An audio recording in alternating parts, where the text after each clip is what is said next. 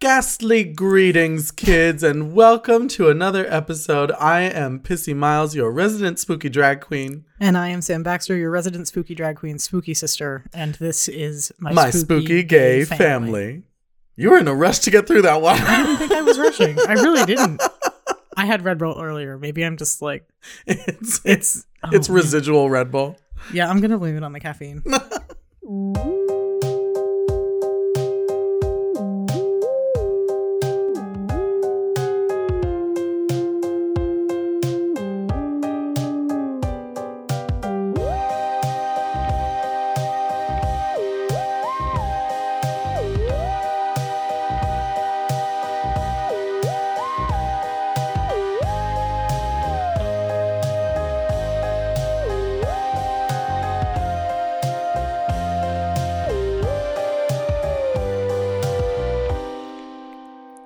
Well, hello, Ms. Baxter. Hello. Do you prefer to be called Ms.? I don't really have a preference. It's one of those things that like nobody assumes I'm a Mrs. ever, so it doesn't like. But you wear a wedding ring. I do wear a wedding ring, but nobody ever like calls me Mrs. my last name ever. like no one's ever tried. I have to admit, I get slightly annoyed when people say Miss, but not when they say Miss my last name, when it's just Miss, like when it's... In that it has like kind of a sexist connotation. It's not even that it's sexist, it's diminutive. It's a little bit like... I will tell you this. Especially since it's generally speaking older people who say it. So it's like... Yeah, I mean, I get that. I will say this, when I worked in retail and customer service, I was always advised to call people Miss. Because people, I was told, and I shouldn't say that it's necessarily true, but I was told that people are more likely to take offense to ma'am than miss. I understand that, and I have to admit I'm not really crazy about being called ma'am either. But like at the same time, you don't have to call me anything. You can just say, "Excuse me, can I help you?" Like you don't need to say "Excuse me, miss" or "Excuse me." For me, it was more like I didn't say "Hello, miss, welcome to such and such." It was more like if someone was walking out of the store and they'd forgotten something, trying to get their attention. Again, I feel like "excuse me" is perfectly reasonable. I mean, I'm sure that it is. It is kind of, I'm just going to start singing songs that I'm going to be like, "Hey, lady, you lady, cursing at your life." I mean, listen, it's kind of a damned if you do, damned if you don't thing. Like if you say ma'am, I assume you think I'm old. If you say miss, I assume you think I'm a toddler. So like there's really if you say no you look good rested, you think you've had collagen. Yeah, and you can't be like, "Hey, Ms." Like it just doesn't work that way. Yeah. But to be perfectly honest with you, I prefer all of them over sir, which is a thing I used to get when my hair was short all the time. It's true. Your hair is the longest it's been in like probably a decade. At least. Probably since I was about 12, I think was the first time I cut my hair short. Really? Yeah. So it's more than a decade then. Yes, it's been more than a decade. I'm not saying it to be rude. I'm just saying it has been longer than a decade. Closer to 2 decades. It's been more than 2, technically. It's still close to 2. I didn't say which side of it was on, but it is still close. Yes. How's your week been, Ms.? Oh, it's fantastic. I have a question before we move on. Sure. The what's it called? The Miss, Ms. What are those called? Prefixes? I can't think of the word. I've always referred to them as honorifics because it's that kind of like... Yeah, it is kind of an It's honorific. sort of a title. How do you pronounce the one that's like MX? I have no idea. I've never even heard of that one. It's kind of the gender neutral prefix that I just don't know how to pronounce. I don't know how to pronounce it. Yeah, I don't know. If anyone listening knows how to pronounce it, please send us a phonetic. Yeah, and we don't know how to read, so please send us the phonetic. We'll learn to read and we'll figure it out. Yeah. I've had a pretty okay week. It's been a little rough around the edges. We had Friday the 13th. We had all kinds of shit going down. We've had pandemics and all kinds of presidential debates. And oh goodness, we all were kinds of fun shit. listening to the Democratic debate earlier, and it has just put us both in quite a mood. Yeah, I'm not allowed to have any more Red Bull tonight. I had to switch over to V8 Energy. You could have had a V8. I am having a V8. It's black cherry. Black cherry. Yeah. Is it good? It's an acquired taste. So I'll be honest. We're not being sponsored by V8, clearly, especially not by Black Cherry V8. It does not taste bad. Mm-hmm. It is not what I'm used to. And I think I just hate change. You're like a Republican. When it comes to energy drinks. When it comes to energy drinks. Have you ever had like a Monster? I have had a Monster. Are they good? My drink of choice before Red Bull was Rockstar. Rockstar was my shit in high Rockstar school. Fruit Punch was like the shit. When I did the Rockstar Iced Tea. Iced Tea was good. I think I did the Rockstar Iced Tea. I think that's what I had. No, but Rockstar started giving me heart palpitations, so I had to like quit energy drinks for a little while. Isn't 30 fun? Everyone's like, the best years of your life are over 30. And I'm like, I'm fat and everything hurts. Yeah. I was much better off at 22. I mean, I was an idiot, but I was healthy. Some days I wasn't healthy at 22 either, but I was healthier than I am now. I think there's a qualifier in there that's necessary. If you had to pick in terms of like your health and body between now and 22, what would you pick? I mean 22 just because it would be easier to get to healthy. You know what? That's what I would think. And I actually, when I was 22, was very skinny and fit. And it was not because I wasn't trying. I was trying very hard. And that's why it's funny to me. I've been listening to another podcast recently, and one of the questions they always ask their guests is like, what is like the ideal age for you in terms of like your body? And a lot of people said their 30s. And I was like, for me, I was like, let's go with 16. Like the younger, the better. I'm like, I just want to have a metabolism again. I just want to be able to eat a donut and not die. I mean, it's one of those things that I can kind of see the point though, because I also actually, TMI, had a personal issue, like a hormone issue that was happening in my 20s that is no longer happening. So I can kind of see like where you would go from that now that that's being treated. Like it's kind of a plus. So yeah, I'll give you that. Maybe I don't I'll have any hormone issues as far as I know. I certainly don't miss being 22. No, 22 is terrible. As far if I as could like, have the body back, I'd take it. But like, yeah, if I could be 32 but look like I'm 22, oh, that's heaven. Mm-hmm. I would do that in a heartbeat. I don't know why we're not doing that to begin with. All the fucking science in the world, and I have to look like I'm 32. Well, welcome, kids. Welcome to another episode of My Spooky Gay Family. We are very excited to have you. Actually, something very exciting happened in the last week, and we're going to be talking about it for the entire episode. The entire time. The entire thing. The whole time. We went to see a new movie. Yes, we actually went to a movie theater, which is a thing that you can't do anymore. I know. So you can't go anymore. For those of you who haven't been yet, this might be your only exposure to this. And I have to say, part of me wants to say, like, look at us youngins. We're just as cool and hip. But like during the movie, this was it R-rated? PG-13? What was it? I'm actually not sure. I'm not sure what the rating of the movie was. I want to say it was R. I'm pretty sure it was R, because I'm pretty sure at one point there's like a suggestion of nudity. I don't think there's actual nudity, but there's definitely some like suggested body stuff. And there was a family in the movie theater with us. It was R. It's an R-rated movie, yeah, because there is violence as well. Yes. And this family had like a baby that could not have been older than like a year and a half. And the baby was crying through like the first 20 minutes of the movie. To be utterly fair, they did remove the child. After a while. After a little bit. After some time. And it's hard to get childcare.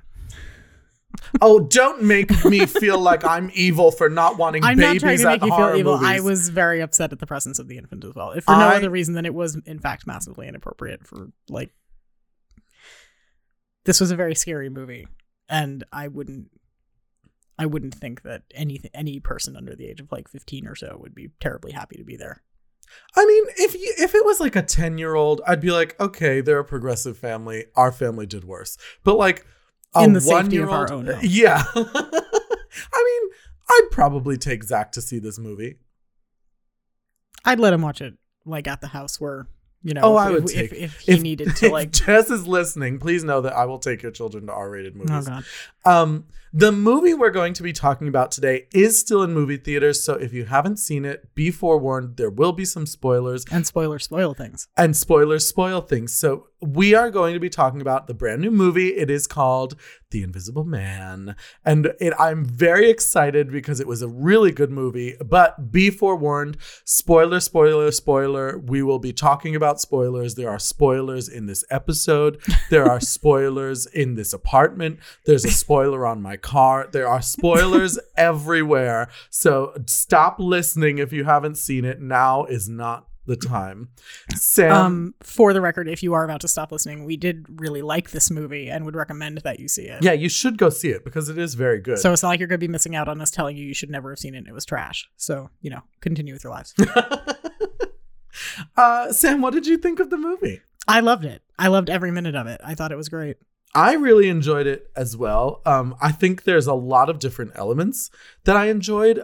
I liked that the horror was very well done. Like the scares were well done. It was very smart. I actually got to see something during the course of this movie that I had never, ever seen before. Just get it out of your system now.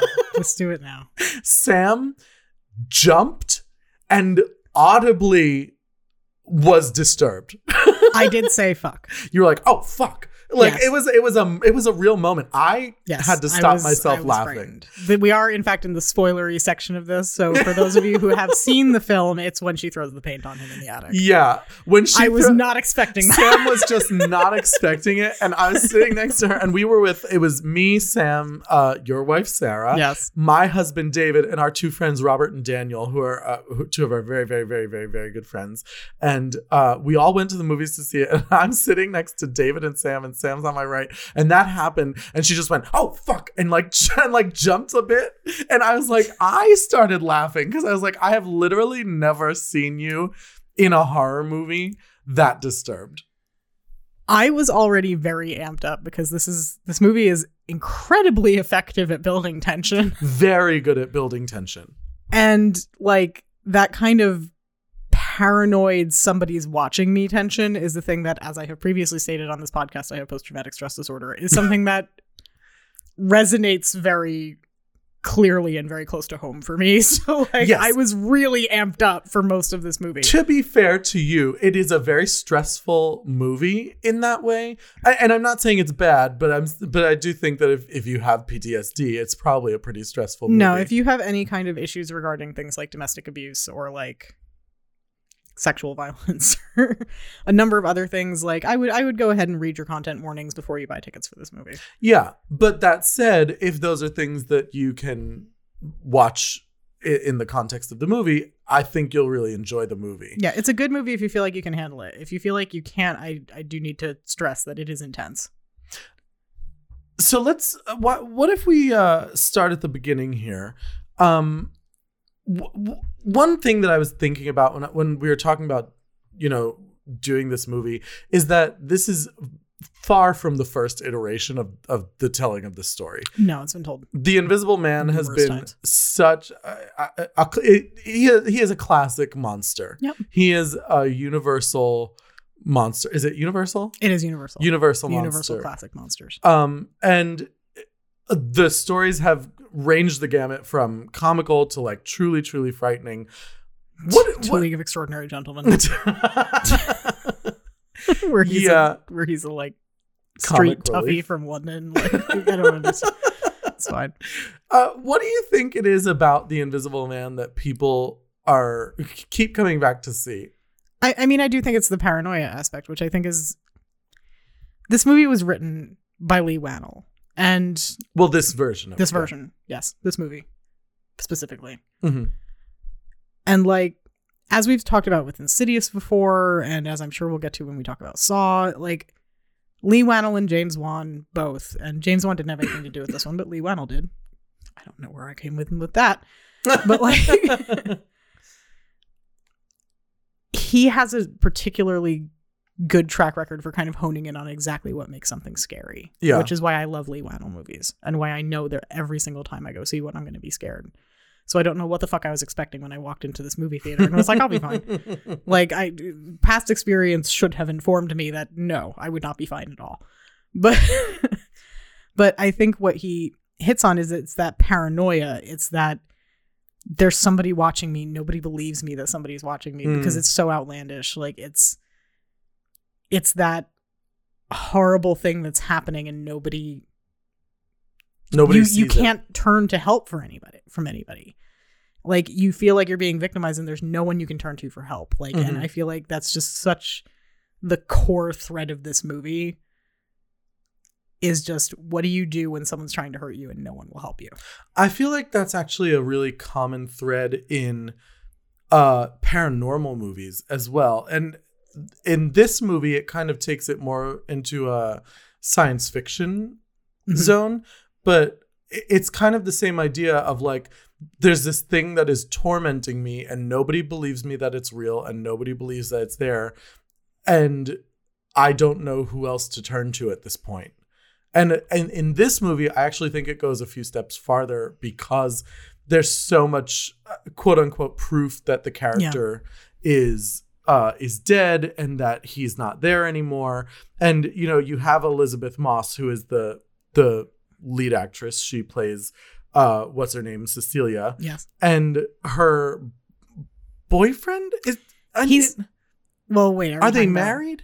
Her and the Invisible Man? Yeah. No, Adrian. they're not married. They're just together. They're just together. Starts, yeah. She and Adrian kind of have this very crazy relationship that it plays on the paranoia that you see in supernatural horror, but it also plays on the horror that you experience in, and this is something I really liked about this iteration of the movie, when you are in an abusive relationship, on the outside it never looks as bad as it is. No, most of the true abuse is always saved for you in private. Exactly. And so that is something I think, and granted, I've never been a victim of spousal or significant other abuse, so I don't know this, but it would seem like Lee Wannell kind of, like you said, honed in on the experience of feeling isolated and of feeling alone and why it's so dangerous. Yes. And on top of all of that, there's also this in this instance very real threat that's ongoing. Mm-hmm. That it's that abusive boyfriend you can't get rid of. It's that, you know, that abusive husband you just can't seem to get rid of. He's always right there. Yeah. And in this way, literally, physically. And you're the only one who can see him. And it's kind of a weird commentary on trauma as well, because there's always that kind of that idea that when you've been through something, like, you carry it with you forever. Even if the person isn't there, you can kind of continue experiencing the trauma of it without the person there to actually do anything. Yeah. So it's kind of an interesting metaphor that way. It's kind of an interesting metaphor for how, like, you know, you never really get rid of that guy sometimes. You know, sometimes you have to put up with, you know, further economic abuse, financial abuse, you know, ways that they can reach you without physically being near you. And which is very well exemplified in this movie. Yes. Not just because of the situation with his brother and the money that he gives her and all of that, but you kind of see him play out this maniacal plan. Completely insane. That clearly he had been concocting far before she ever left him. Yeah, like, this was clearly like a contingency plan that he had in place. Which is insane. I know. She ever got out. It really is a lot to think about, because it's like, this guy was so nuts that... Well, he's a control freak. Yeah, he's a control freak. And then he builds this suit that allows him to shift optics. Yeah. And it really is interesting. I believe, and obviously the science of this is never really explained that well in the movie. No, and it doesn't really have to be. I think it actually probably benefits from a lack of explanation. Probably. It seemed to me like what was happening is that the suit was made with all of these cameras that were constantly capturing what was around it and projecting the imagery of what was around onto the it. other side. Yeah. Yeah. So that it was effectively invisible. Yep. And that I thought was a really fun take on the Invisible Man, because it kind of ties this old story into a new age, and we're not doing the like it feels weird potions and shit. Like frighteningly plausible considering what we can do with like miniature cameras now. Yeah. Like considering there's one looking at us right now as we exactly. record this, probably several. Works way better than like I drank this beaker full of foggy liquid and now no one can see me. Or, you know, I got zapped by lightning, or, you know, I got stuck in a nuclear reactor for 10 minutes. Like there's so many different ways that we have made people invisible in the movies. And like this one honestly feels the most realistic. Yeah. And I think that part of that is just because, I mean, even Hollow Man, which I believe was probably the most recent iteration up until this one, was still that like, the scientists are concocting this potion in a lab and he takes it and blah, blah, blah, blah. And that's fine. Like, I actually kind of like Hollow Man. I don't think it's a terrible movie. It's not awful. But I do like this one because it really tries something totally new. Yeah, and it really addresses sort of one of the biggest obstacles whenever you reboot anything, but let alone something that is originally, you know, over 80 years old. Like, you have to account for the shift in technology somehow. And I think that by embracing technology in this one and using it as an asset, like it was a really smart move. Like even like we always say the same thing, like when they reboot stuff, it's like, well, yeah, but now we have cell phones and now we have this, like everybody's got a camera. Like he uses the cell phone to fuck with her. Like I loved how much they took technology and twisted it to kind of make the situation worse instead of showing you all the ways it could make it better. Agreed. It just turned it right on its head. And I thought that was just such a smart move to do that right now. And that was something I said too, because it's like, it found a way to make someone feel isolated in a society where you very rarely actually are or feel isolated. Because like in our everyday lives, I have posted several things to social media in the last hour, and I am not alone by any means. So it's interesting to see someone kind of end up in this situation where they are so isolated in a, like I said, a world where there is almost no such thing as isolation. I think that was kind of part of the brilliance of this interpretation. What we're all being asked to do right now. I know.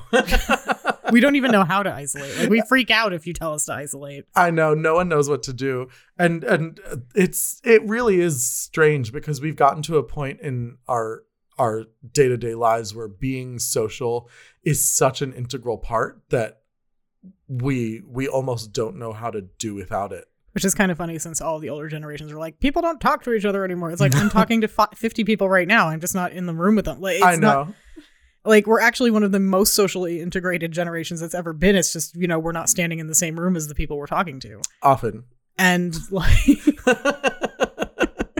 I'm trying to figure out how to do drag shows in my kitchen right now because I'm like, God, I'm not going to make any money. She's got a Venmo. Use it. Yes. At Pissy Miles, PISSIMYLES. If you like this podcast and you want to continue to hear it, make sure that I can eat.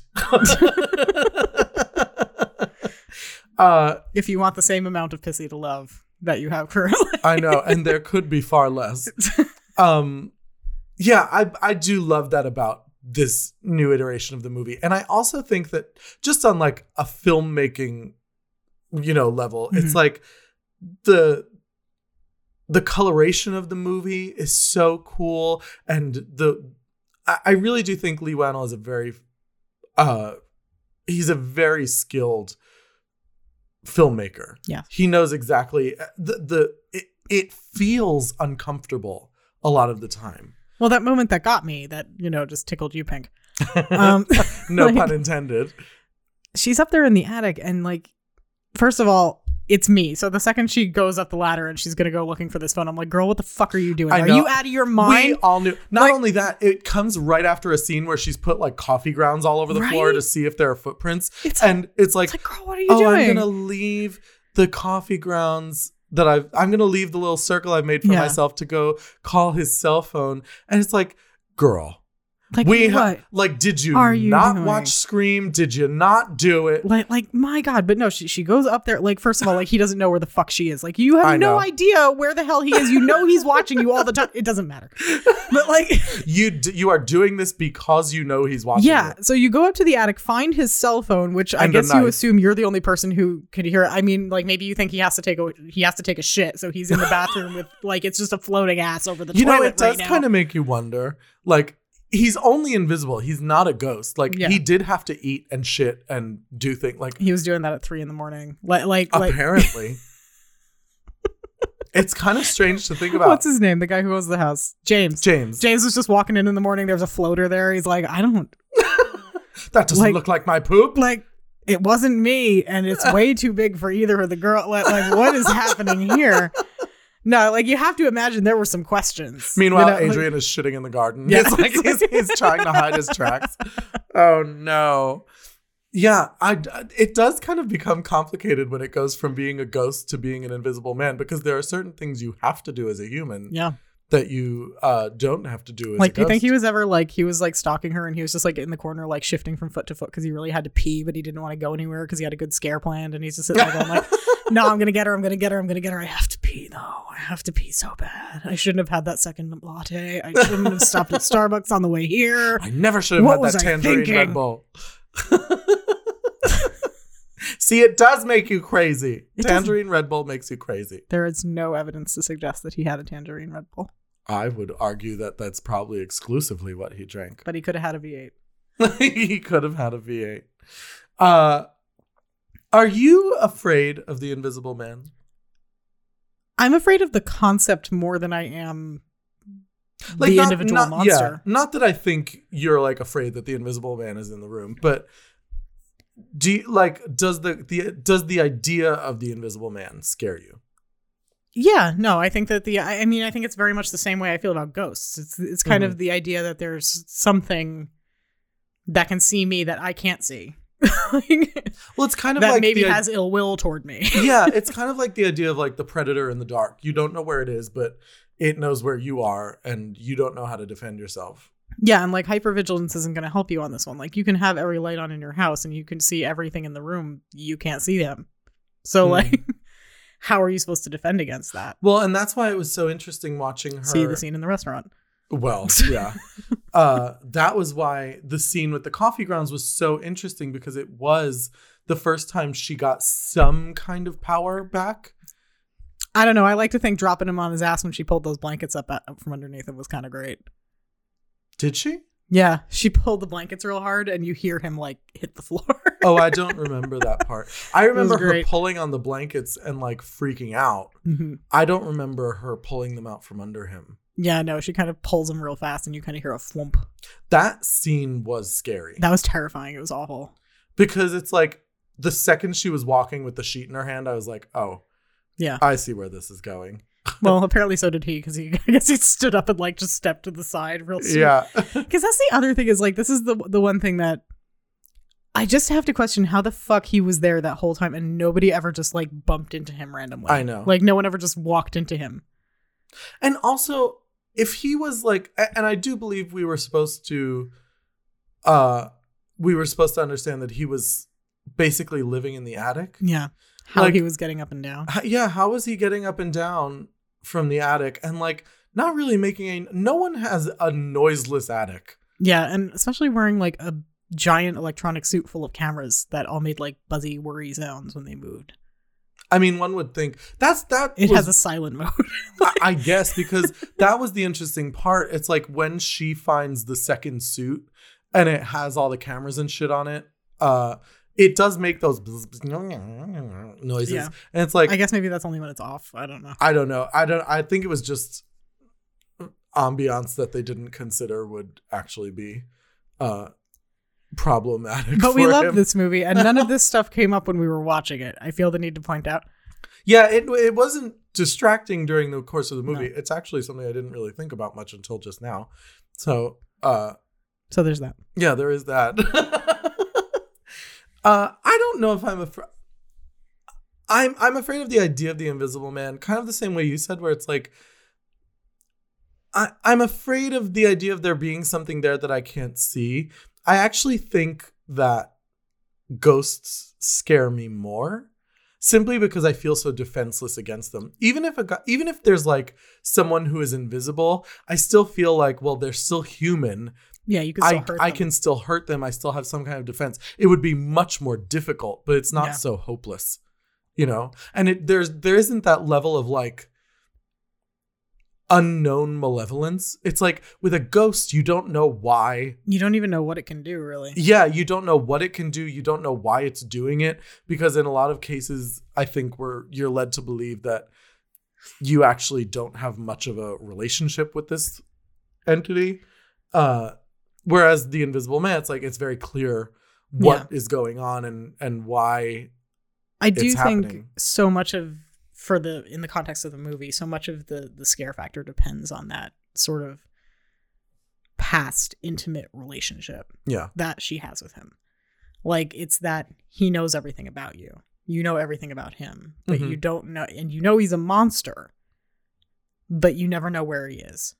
And you always know he's coming for you, but you never know when and you never know how. Like, so much of the fear is based more on the human interaction than it having anything to do with him being invisible. Like, it's one of those things that if this was just a straight up stalker movie and he wasn't invisible at all, I think it still would have been terrifying. I think the fact that she can't see him just makes it just a little bit worse. I mean, I definitely agree with that. I think you're absolutely right. That's it. Okay. What do you think about that? I think it was. Sorry, we just watched the debate. Oh, Joe. Yeah, that was a lot. I really liked this version of the story. Like I said, for a lot of different reasons. I thought this was probably the most creative telling of the Invisible Man since probably the original iteration of it. I also really liked most of the actors in this movie. I really liked the guy who played James and Sydney. Yeah. I really liked the sister. And I liked the guy who played the brother. Mm-hmm. I do like Elizabeth Moss. Mm-hmm. But there are a couple of things about her that I have a lot of trouble with. Is it the Scientology thing? Because that's a very large one. Right. The first is that she is a Scientologist and still defends the cult. The second is that she spells her name the same way that Elizabeth Hasselbeck spells it. Mm-hmm. And that makes me crazy. I'm sorry. And I think Elizabeth Moss is a very talented actress, but it is very hard for me to see beyond the fact that she is a Scientologist. I mean, that's fair. I have to admit, I've kind of gotten to the point, at least as far as that goes, where I just I don't care anymore. It's like, I'm divorcing your work from your personality, and it doesn't really matter. I'm finding myself having to do that more and more often these days. Yeah, I know. I will say that it was actually a really interesting thing, because when we went to see the movie, I can't remember if it was Robert or Daniel who pointed out the fact that it was kind of an interesting parallel between her personal life and this movie, that she was a Scientologist and she was making this movie that was kind of about escaping from the super controlling thing that ran your life and made you do things that you wouldn't otherwise do. And even about because I think that there are elements of Scientology that are directly related to sexism. Yeah. And the fact that she faces a lot of sexism in this movie. I mean, no? I'm going to go out on a limb and say I don't think it's actually all that different from the fact that, like, Jamie Lee Curtis is quite famously an anti-gun activist, and, you know, Laurie Strode is not. So it's I've kind of come to terms with the idea that it's just two separate things. Like and I'm sure for her it was a job, and it was a good movie, and it was a good opportunity. And she did a good job. And she did. I will say that she did do a good job. She plays being driven insane by a maniac really well. Yeah, I think that's kind of become her niche, unfortunately. Yeah, no, there's a lot of Handmaid's Tale parallels here, so it's not. Do you watch Handmaid's Tale? I do not, because I don't need another panic attack a day. I don't need that in my life. David watches Handmaid's Tale, and I have not watched it because I'm like, it just seems so stressful. It never seems like there's anything particularly like entertaining about it. It just seems very like, well, everything's hopeless. There's this whole subgenre of entertainment that I just refer to as misery porn. And it's really just, you don't go in expecting to like enjoy it. You just go in expecting to come out of it feeling like battered. And I feel like Handmaid's Tale definitely falls into that. Yeah, that's kind of how it seems to me. But again, I haven't watched it, so I don't want to project my own issues onto it. I mean, this one came close, all but for the ending. Like I would have said like this could have quite easily fallen into that trap, but it did not. It could have, but there was always the hope that she was going to come out of it. Mm-hmm. Even when it felt pretty hopeless. And I think that really started in the scene in the restaurant. Yes. And oh my God, the scene in the restaurant. Did not see that coming whatsoever. Yeah. I jumped at that one thing, but every single person in our row gasped. I know. Like I heard David go, "Oh shit." Because it's like they're having this conversation and things are kind of like working themselves out, and then all of a sudden the sister's face changes, floating knife, and the camera focus like turns back to Elizabeth Moss, and she's like, "What?" And there's just a knife like floating, and then it's just like whoosh, it's done. And I kind of had a feeling that the sister was going to die, just because of the role she played. Yeah, you take out the support system. Yeah, but I did not expect it to be like that. No. That was very dramatic. No, of course, when it's mirrored later, it's extremely satisfying. Well, yes. Just personally found that. It was very sad. And you know what's funny? For me. I was talking to someone, a close friend of mine who saw the movie after us, and she said that she wanted the end to go on longer. Yeah, I was kind of disappointed in how quickly it was over. I'm not going to lie. But at the same time, like, one thing I did like about this movie is it's a surprisingly violent movie. But one thing it doesn't ever do is kind of like prolong or glorify the violence. Like it's never taking its time with it. Like even in the sequence where he's like kicking the shit out of her in the house. Yeah. Like it's all very fast. Like it's never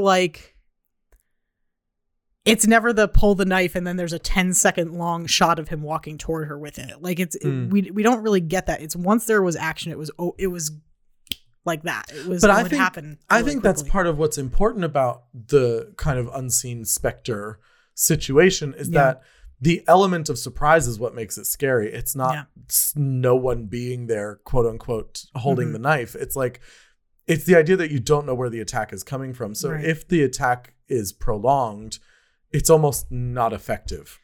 Yeah, because like if he had like taken his time slashing the sister's throat in the restaurant, like I feel like a couple more people would have noticed that the knife was floating. Yeah. You know, when he shoved it in her hand, it would have been less convincing. Agreed.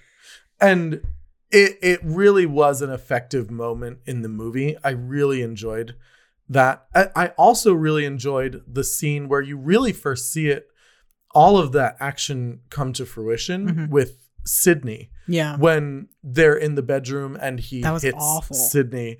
And I half expected as she was being dragged out for Elizabeth Moss to be like, Sydney! Oh, God. Sydney! I knew it was coming. I just wasn't sure when it would be. I was like, oh no, Sydney. No, like I remember thinking like even then like it was just a punch, but it was just like just a punch, but like Just a punch. no, but seriously, like I mean like we watched Friday the 13th last week. Like I watched like very violent films, and like this one punch, it was just like, oh bitch, you did not. Like I know. Well, again, because it was so unexpected. Yeah, you had it came no out of idea it was coming. nowhere. And then it was literally nowhere, which is kind of the point. Yeah. And also that actress sold that shit. She was very good. The girl Like who that would played not Sydney. have worked. I know. And it was very effective. And it was like, it was the first time you watch something like that and you understand why this person believes it happened. Because it's like, it was the most convincing, like, oh, what's her name? Cece or whatever they call her, is reaching out toward her, and then she gets hit. And it's like, as far as they know, no one else is in the room. So of course she's going to think, they're going to think, that she hit her. And that was why it was so amazing. It was so well done. I think I should say it was so well done, the way it was written and the way it was filmed, because it's the first time you watch an Invisible Man movie and you're like, oh, this is terribly understandable. Yeah. Like it's not willful suspension of disbelief on the part of the characters. Like it's you're watching them react to something that in the moment seems perfectly reasonable, and you're not sitting there going like, what do you mean? Like, of course it wasn't that. Like, so many times when you have these sort of manipulation subplots where like people are trying to get people to side against somebody, or they're trying to turn people against someone, like the ploys are so laughably obvious that you sit there and go like, well, why the fuck would anyone believe that this person would do that? It doesn't make any sense. But in this movie, it worked perfectly. Like it all made sense. It all tied up nice to make this perfect storm of her just losing everybody that she depended on, which is exactly what abusers do. And what had to happen. Yeah. Do you think, because you and I have both said now, we both really enjoyed this movie. Mm-hmm. Do you think there was anything that could have been improved upon? I think that there's probably, again, that last sequence probably could have been a bit longer. I would have enjoyed it a bit longer. I see why they didn't do it, and I think it worked okay for not having done it. Yeah. That being said, like, I would have liked just Adrian to just get his ass 3 kicked. or 4 seconds of watching him realize what's happening. Yeah, I think like, it would have been 3 or 4 more seconds of him realizing that he's fucked. I think it would have been interesting for him to have ended up in a situation where he felt isolated and victimized before his demise. Yeah. I will say that. I also think the only other time I had a little moment of like, something is not quite right here, was in the jail. Mm-hmm. When she's in that cell by her, quote unquote, by herself. And obviously Adrian is in there with her. Yeah. She gets in the shower, obviously, so she can see when he enters the shower. Right. And she stabs herself in the arm pretty violently. Yeah. But after that, it doesn't really ever seem to be an issue again. Yeah, no, it kind of did just kind of go away. And that I thought was kind of a cop-out in to a certain extent. Because Leigh Whannell is normally such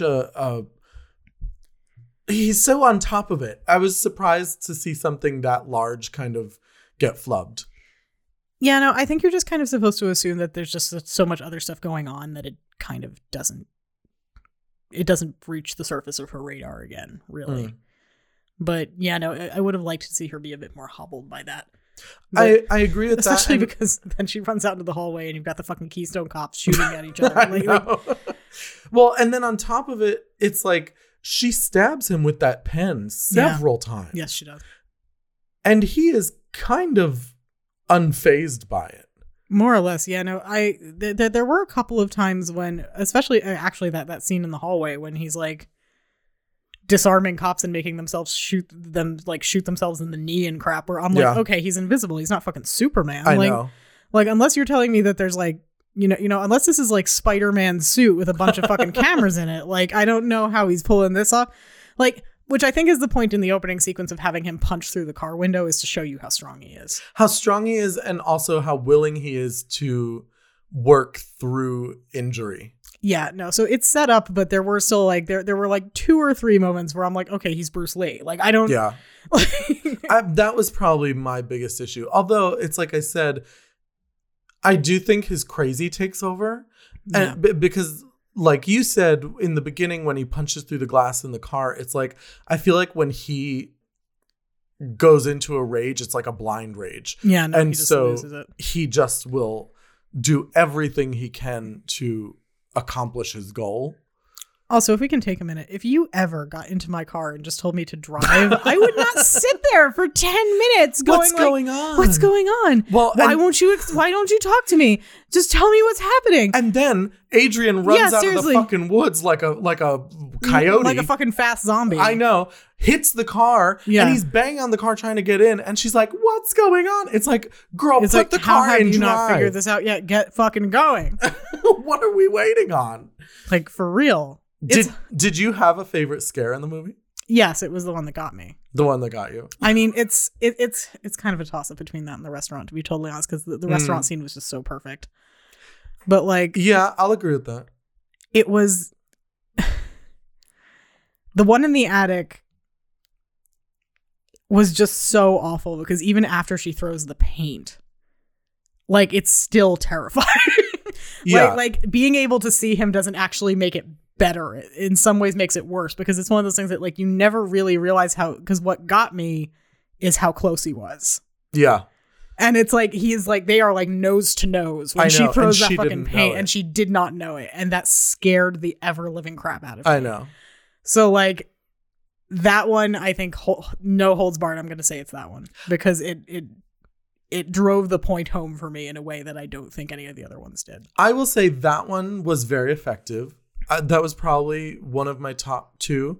I would say the other one was actually him running out of the woods in that beginning sequence. Yeah, that was terrifying. Because it was, again, unexpected. And it has that like cheetah predator, like, I'm coming. And it's like noiseless. It's so, because they're in the car, you can't hear what's going on outside. So it's like Leigh Whannell is just very good at achieving those like camera turns, something's happening. Yeah, and it's that you really don't have time to register what's happening before he hits the car. Like, you have a second where you see him and you go, oh shit, and then he's there. Exactly. Like, and it's so different from someone like Michael Myers or Jason Voorhees, who, is going to walk slowly up to it. It's like, what would be absolutely terrifying? Seeing Jason Voorhees run. Like that would be absolutely terrifying. Didn't they do that in the new one? They did, but I object to it because it looked dumb the way they did it. Because, like, this is the thing. If you saw, like, if you were just standing at the edge of the lake and you just turned and you saw a 6'4" Jason Voorhees running as fast as he possibly can at you, you'd shit your pants and die before he got to you. Probably. Like, having him just kind of get up to a soft trot doesn't really cut it. So it's like, but yeah, no, like, it was terrible, because it was like I saw it, went, oh shit, and then like right into the car. Yeah, that was definitely, that one and the paint one were my 2 favorite scares in the whole movie. But the bedroom scene was good. The restaurant scene was great. Yeah. Although, what was a really good moment as well was when she threw the sheet on the chair. And nothing happened. And nothing was there. Yeah. And it's like you were totally expecting. Oh, yeah. And you were ready for it. You were like, especially because, like, in the trailer, like, there's that whole bit where she's like, there's someone in that chair. And it never happened in the movie. I know. So it has to be in a deleted scene someplace. It must But, be. like, I was waiting for that scene the whole time, and it never happened. I know. I was totally expecting it. I'm fine with it, honestly, because, like, it's not like I feel like I got gypped here. Like, no, not at all. Like, this is a movie where there are long stretches where nothing obvious is happening, but there's always something happening. Like it's all tension buildup. It's like what we talked about with Paranormal Activity and City. It's all about just getting you to the point where you can't take it anymore, and then just shoving something big and scary in your face, which is usually, a paint covered invisible man. And is usually reserved for Falcon Studios. Yeah. Well. if you had to go there. Do you consider The Invisible Man a horror story? I do. I think it's tied up in some other stuff. I think it could just as easily be a drama. But or in this case a sci-fi movie. But no, I think at the end of the day it always comes back to horror. It always comes back to, this is a scary premise with scary shit happening, and it is meant to scare you. So it's hard for me to decide if I think of it as a horror story or more of like a thriller. I would argue in this incarnation, yeah, you're probably right. Probably closer to a thriller, like a sci-fi thriller. Yeah, because it has all the elements of horror. Like, it has scares, but it's more about tension, you know, and it's about pursuing something. This one is very story driven. It's very much about her quest to prove that she's not crazy, that she hasn't done anything wrong, and that to re-empower herself. And to re-empower herself, and not only re-empower herself, but to prove that her ex was so crazy that he would go to lengths unimaginable to get back at her for leaving him. So in that way, it was very much a thriller. But like you said, it does have some very effective scares. And he is clearly, like, part of his plan is to scare her into submission. Yeah, essentially that is his whole plan. Yeah. So it is very much horror based, but it kind of toes a line in a lot of ways. And I think that's what I liked so much about it. Yeah, no, I mean, I think you're right. I think it's definitely more psychological horror than not. Mm-hmm. But I do think, like, whether you call something a thriller or you call something a horror movie, I think thrillers are horror movies. I think they just don't like to say they are. It's just it's a different style.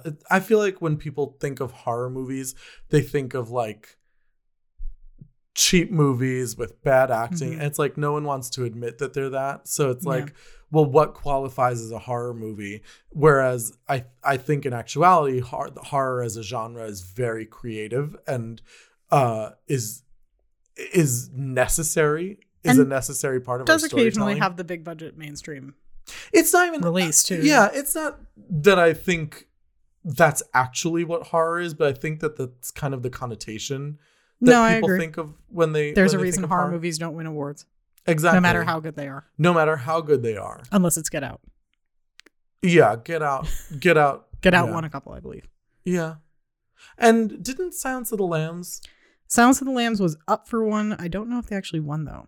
I don't think they did. It was so long ago. Yeah, Who knows anymore? Really matter. Ancient history. I really liked that with this movie, we're kind of seeing the comeback of the Universal monsters. Yes, and in so much better ways than the Mummy. Well, yes, and that's the Tom Cruise Mummy. Yes, not the Brendan Fraser. The Brendan Fraser Mummy is a national treasure. I treasure it. It is one of my favorites. For no other reason than having Rachel Weisz. I am a librarian. This is the only like I fucking love Rachel Weisz in those movies. I think they're all great in those movies. Yes. I really love that the classic monsters are kind of coming back. I'm eager to see what happens next because I started to watch the Dracula on Netflix. Did you watch it? I didn't because you told me it wasn't good.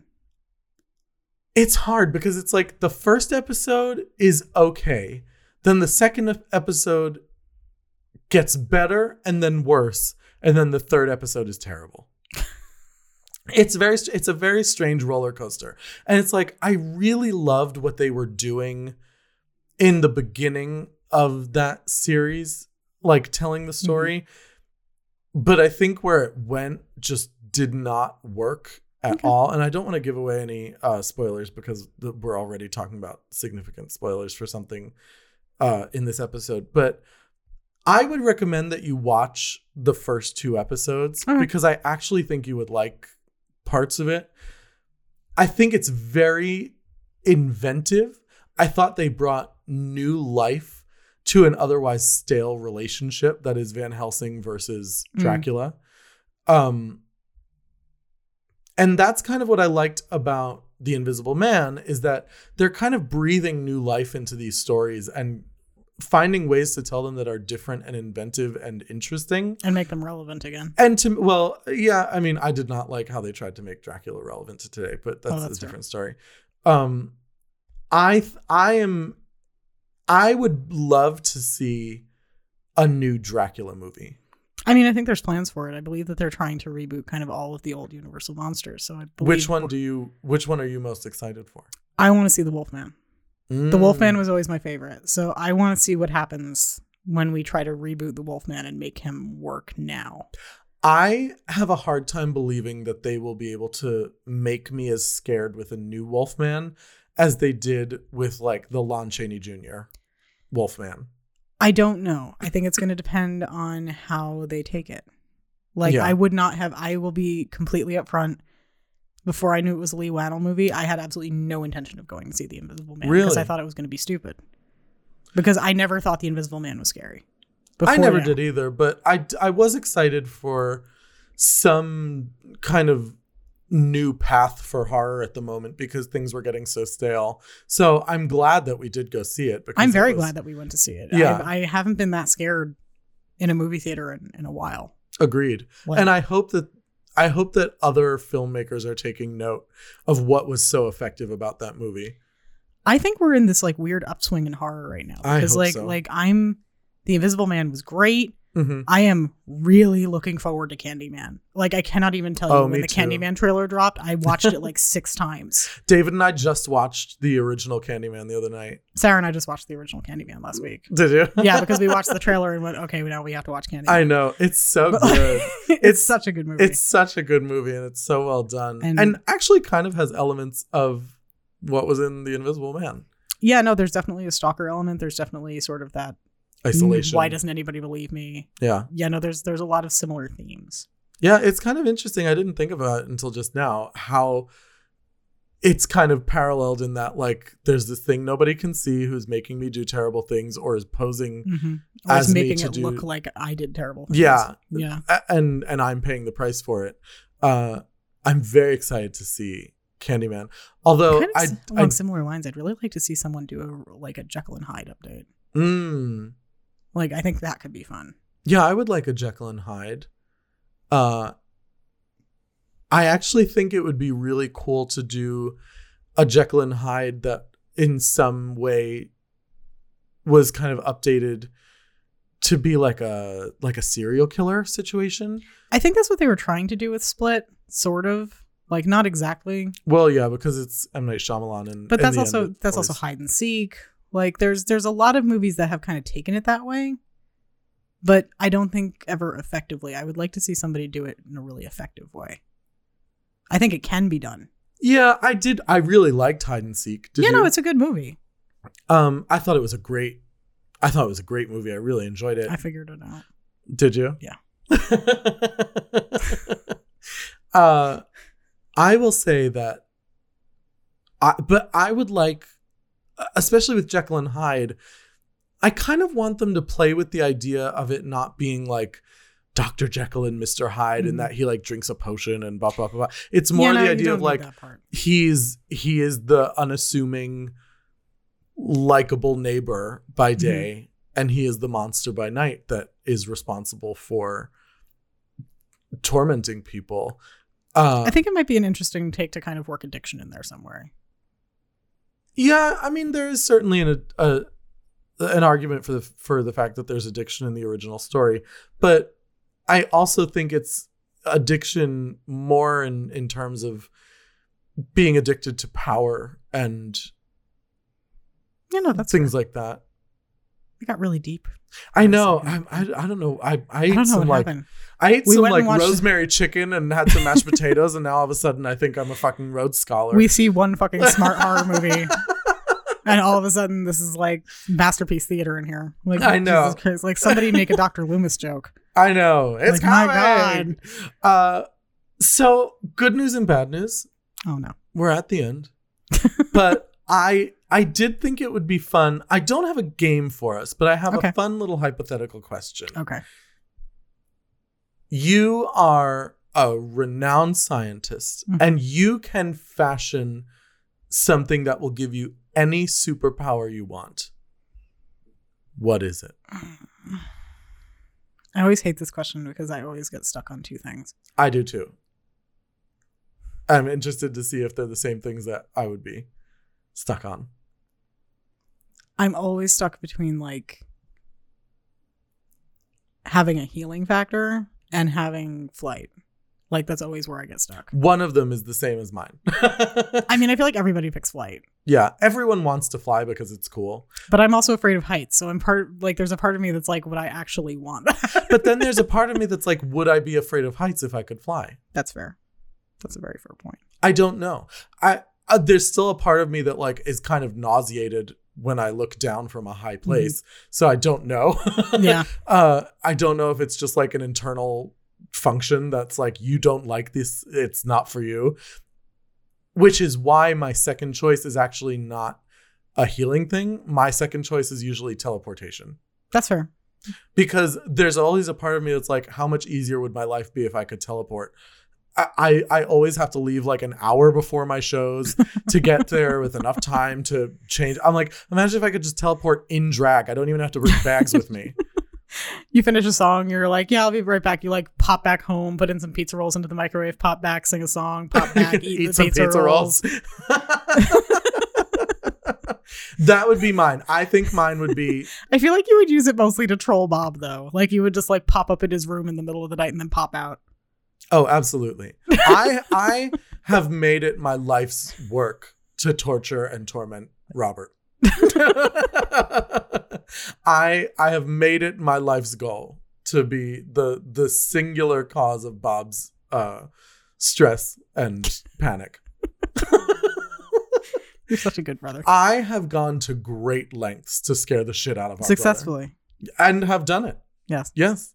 I remember one time Bob got up in the middle of the night to go to use the bathroom, and I heard him go into the bathroom, so I snuck into his room and like got into his bed and pressed myself against the wall, so I was like basically out of the way and hid under the blankets.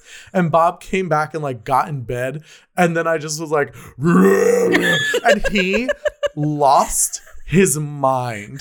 Because you're lucky you didn't get peed on. I know. He told me after, he was like, when I got in bed, he was like, I felt like the depression of the mattress to know that like something wasn't right. And he was like, and lucky then you didn't get punched in the face. I really could have done some damage. I would have smothered you with a pillow. I have made it my goal to like jump out and scare him, tickle him, terrify him. I have proudly tortured our brother for years, and I will continue to do it. Now imagine if he had an invisible suit. Oh, that would be heaven. There is a part of me that wonders if I would like being invisible, but then I think there's no good that can come from being invisible. You know what I mean? Isn't. Like, there's really nothing you can do except get yourself in trouble. Yeah, like I can make the argument that teleportation, helpful. Flying, fun, kind of helpful. Invisible, just evil. It's just evil. Yeah, like seriously, like when the most benign thing you can do is steal. Like I know.